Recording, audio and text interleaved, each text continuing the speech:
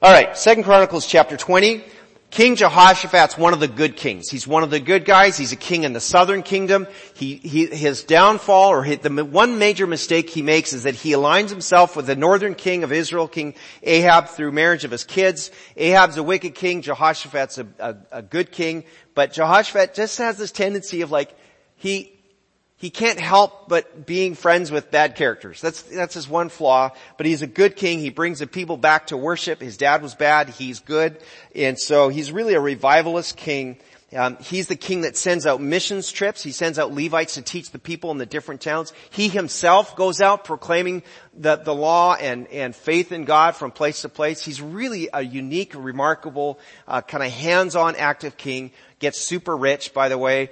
People just love him, so they keep bringing him, stuff. And so he becomes wealthy, but he's well respected and honored. So, 2 Chronicles chapter 20, I've got the page number in there. If you're looking it up, use your table of contents, whatever. Let's jump into this. 2 Chronicles 20, starting at verse 1. It says, "After this, the armies of the Moabites, the Ammonites, and some of the Meunites declared war on Jehoshaphat. Messengers came and told Jehoshaphat, 'A vast army from Edom is marching against you from beyond the Dead Sea. They are already at Hazon Tamar,'" and this is another name for En-Gedi. And En-Gedi is the place you'll read that King David in earlier times had hidden away from King Saul. So we're talking about across the Jordan River, what's today the country of Jordan. Those mountains are coming across into Israel. Jehoshaphat was terrified by this good news and begged the Lord for guidance. And he also ordered everyone in Judah to begin fasting. So people from all the towns of Judah came to Jerusalem to seek the Lord's help. Now Jehoshaphat stood before the community of Judah and Jerusalem in front of the new courtyard of the temple of the Lord. And he prayed, verse 6, "O Lord, God of our ancestors, you alone are the God who is in heaven. You are ruler of all the kingdoms of the earth. You are powerful and mighty, and no one can stand against you. O our God, did you not drive out those who lived in this land when your people Israel arrived? And did you not give this land forever to the descendants of your friend Abraham? Your people settled here and built this temple to honor your name." Verse 9, "They said, whenever we are faced with any calamity such as war, plague," that's ours, right? "Or famine, we can come stand in your presence before this temple where your name is honored, and we can cry out to you to save us, and you will hear us, and you will rescue us." And now we see what the armies of Ammon, Moab, and Mount Seir are doing. "You would not let our ancestors invade those nations when Israel left Egypt, so they went around them and did not destroy them. Now see how they reward us, for they have come to throw us out of your land, which you gave us as an inheritance." If you've been tracking in our Bible readings lately through our R&R journal, you'll know the story came that Israel was going to kind of up, and they asked nicely to go through. They said, "Hey, we're not going to take anything. We'll pay you back for anything that our animals eat, whatever. We just want to pass through." And they said, "No!" And so they had to make this long trek down and around to get into their promised land. That's what he's referring to in his prayer. Verse 12. "O our God, won't you stop them? We are powerless against this mighty army that is about to attack us. We do not know what to do, but we are looking to you for help." Listen to this. We are powerless. You feel that right now? We do not know what to do. You feel that right now? That's what everybody's feeling right now. Verse 13, "As all the men of Judah stood before the Lord with their little ones, wives, children, the Spirit of the Lord came upon one of the men standing there. His name was Jehaziel, son of Zechariah, son of Benaiah, son of Jael, son of Mattaniah, a Levite who was a descendant of Asaph." Asaph were the music people, the worship leaders, alright?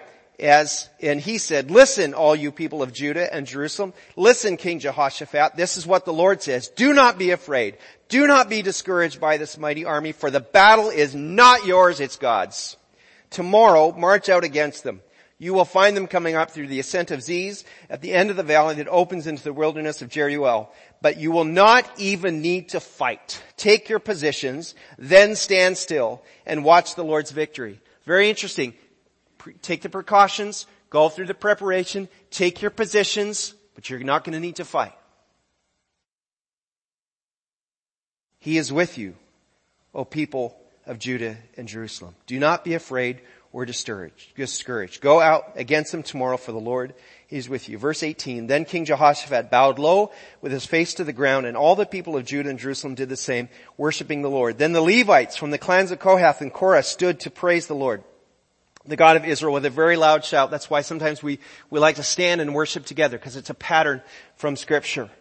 And verse 20, early the next morning, the army of Judah went out into the wilderness of Tekoa, and on the way Jehoshaphat stopped and said, "Listen to me, all you people of Judah and Jerusalem.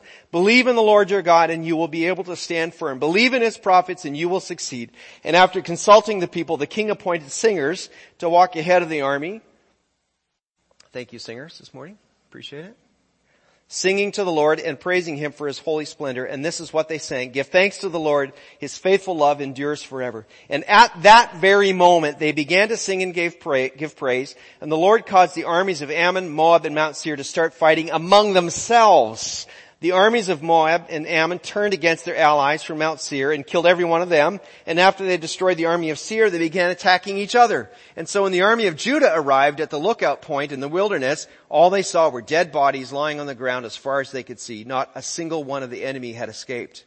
And King Jehoshaphat and his men went out to gather the plunder. They found vast amounts of equipment, clothing, and other valuables, more than they could carry. There was so much plunder that it took them 3 days just to collect it all. Keep in mind, in those times, when armies would gather, they wouldn't just necessarily attack one place, but they'd go attack these guys, and then these guys, and then these guys, and they're sort of building up plunder as they go along. And so finally, this is what it comes to. On the 4th day, verse 26, they gathered in the valley of blessing, Berakah Valley, which got its name that day because the people praised and thanked the Lord there. It is still called the Valley of Blessing today, or literally, Valley of Berakah. Then all the men returned to Jerusalem with Jehoshaphat leading them, overjoyed that the Lord had given them victory over their enemies. And they marched into Jerusalem to the music of harps, lyres, and trumpets, and they proceeded to the temple of the Lord. And when all the surrounding kingdoms heard that the Lord himself had fought against the enemies of Israel, the fear of the Lord came over them. The fear of God came over them. And so Jehoshaphat's kingdom was at peace, for his God had given him rest on every side. Wow, what a great passage of Scripture, isn't it? All right. I took this picture a year ago. This is the area we're talking about. All right, go to the next slide.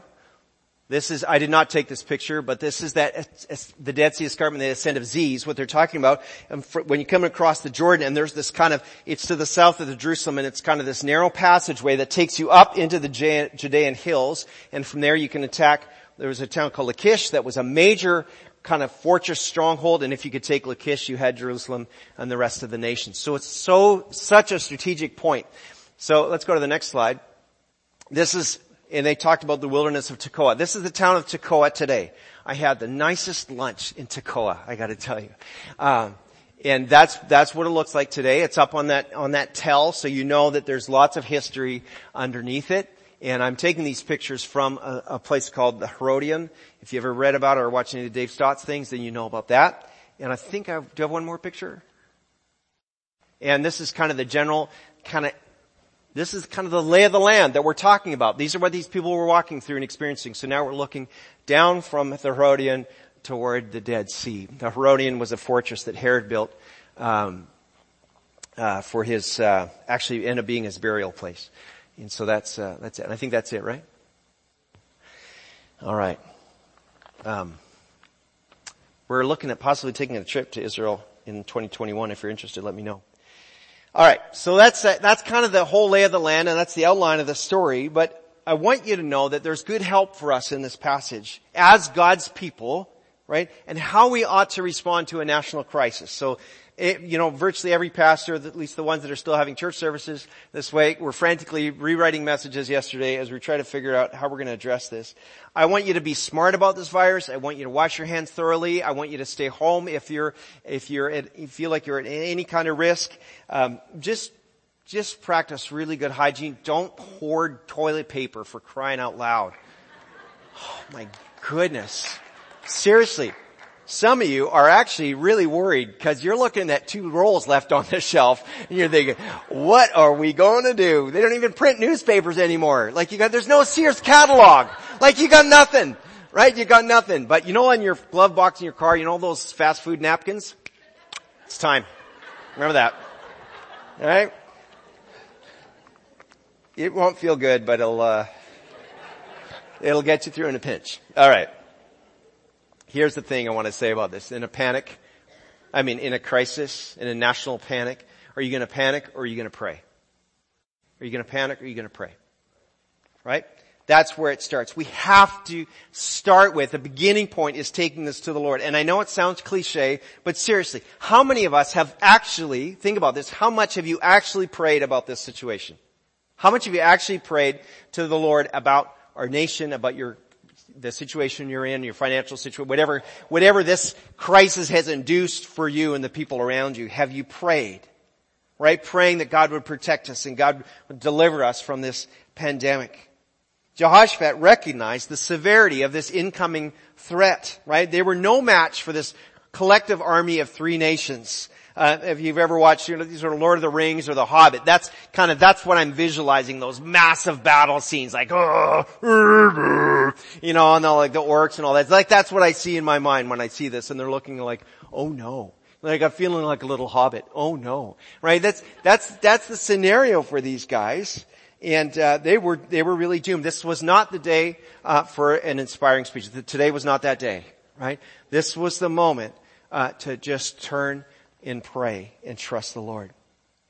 And Jehoshaphat, though he was alarmed, though he was terrified, he did not panic. And some of us, certainly some of your friends, are terrified about COVID-19. Right? You're concerned about your health, some of you. Some are worried about, like I've said, missing work. Cancel trips, close schools, your crashing retirement account, that's a good one. Some of you just realized, well, there goes, so now I gotta work another 10 years. Like, all that's going on, right now in our hearts. And I do not want to give in to fear. But many people, including your friends around you, are very worried. And will the bad news drive you to prayer, or is it going to drive you to panic? Jehoshaphat called his people to a season of prayer and fasting, and he did so himself, publicly and boldly. Look at verse 9.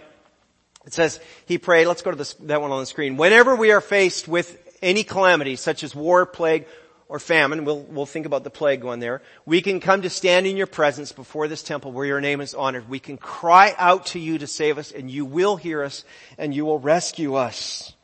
So, friend, I'm just saying, reject the panic. Don't buy into it. Just rest. Bring the whole situation to the Lord in prayer. Maybe you're somebody who's willing even to spend some time fasting in this coming week on this whole matter. Ask the Lord to provide for those who are going to be out of work, who have financial need because of this, for the businesses that suffer, just as we prayed earlier in the service.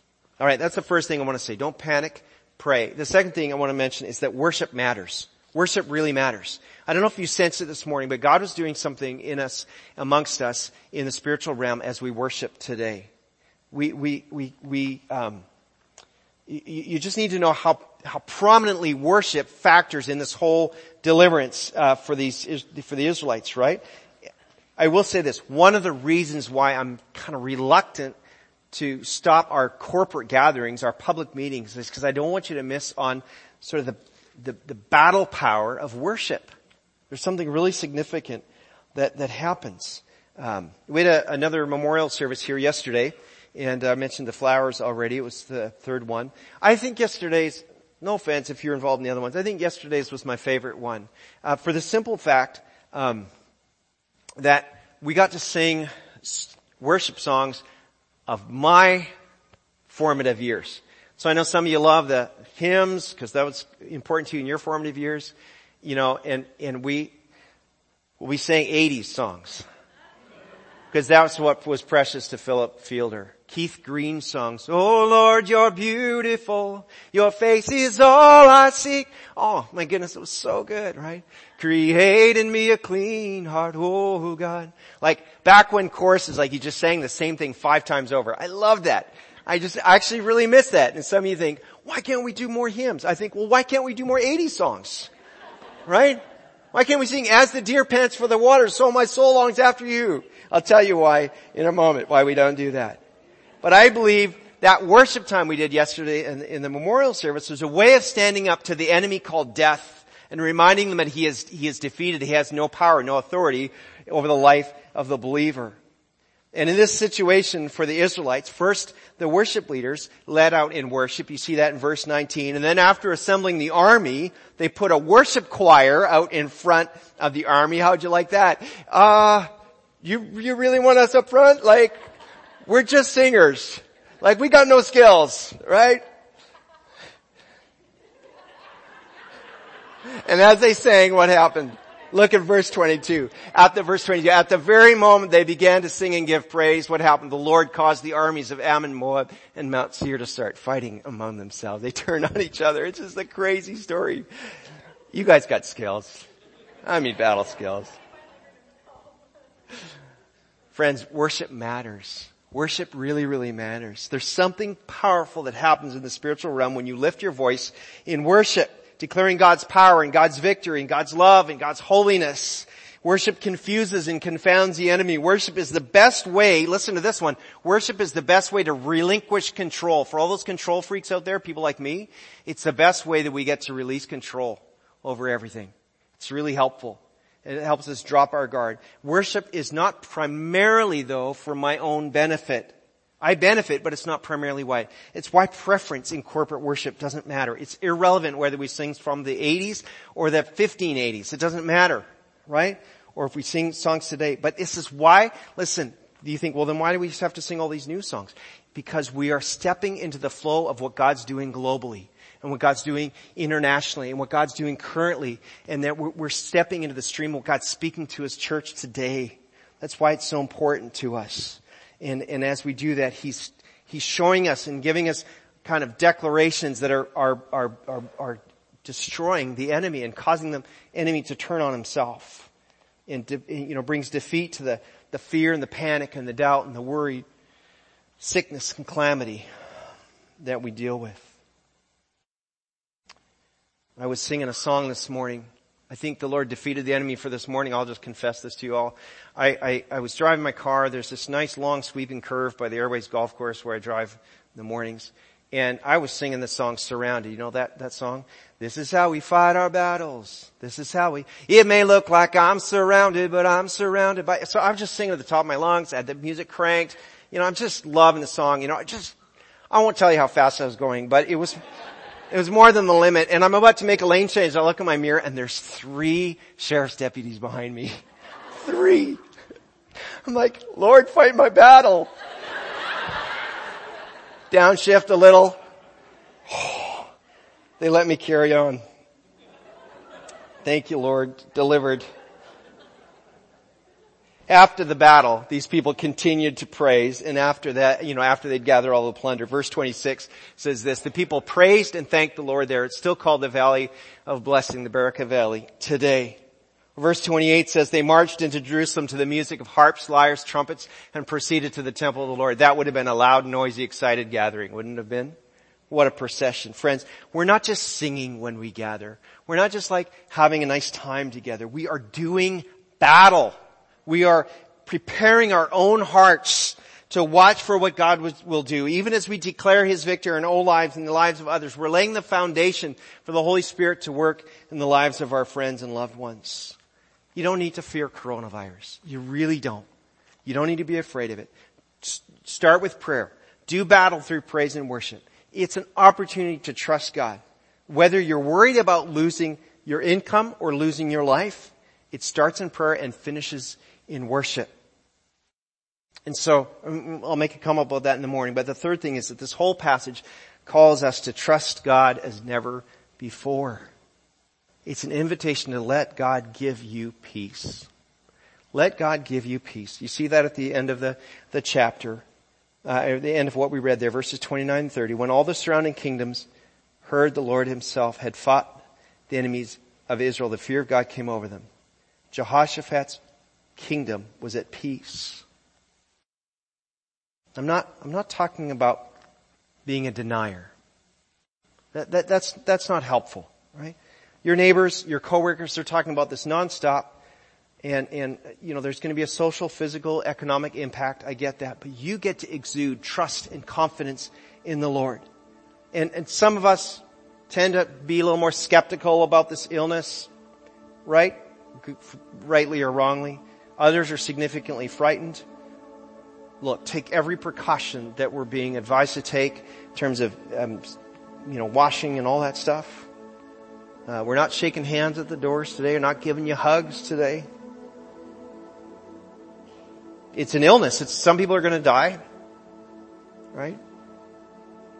But it's your chance to demonstrate that a Christian is someone whose confidence is in the Lord, even in a time of risk and crisis.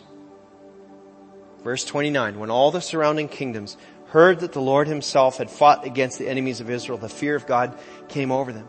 But what if verse 29 said this? When all the surrounding neighbors and co-workers heard that the Lord himself had fought against the enemies of Bethany Church, the fear of God came over them. What if that was true? What if that was our reality? We'd say, wow, those people, they walk in peace. They walk in wholeness. They walk in confidence in the Lord, even though it looks kind of scary. I mean, what if we invited God into this crisis? In fact, I'm going to invite the worship team to come because you guys are going to lead us an amazing song or bring a song to us that we're mostly going to kind of listen to and respond to today. But what if we took the good precautions and then invited, people to understand how God empowers his people, how God empowers us not to panic. Talk to people to how God invites us to trust him no matter what. What if this became a great opportunity to talk about why we're not afraid, why we're not even afraid of death, not afraid of finances, not afraid of calamity, because Jesus is our King and our healer. What if this became an opportunity for generosity and kindness? What if today was the day for you to say, you know what? I've ignored Jesus for way too long. It's time that I just give my life to him. Even those of you watching online today. Right now, what if today was your day to say, Jesus, I'm yours. I'm yours. I'm not going to panic. I'm going to trust you with my whole life, my whole heart.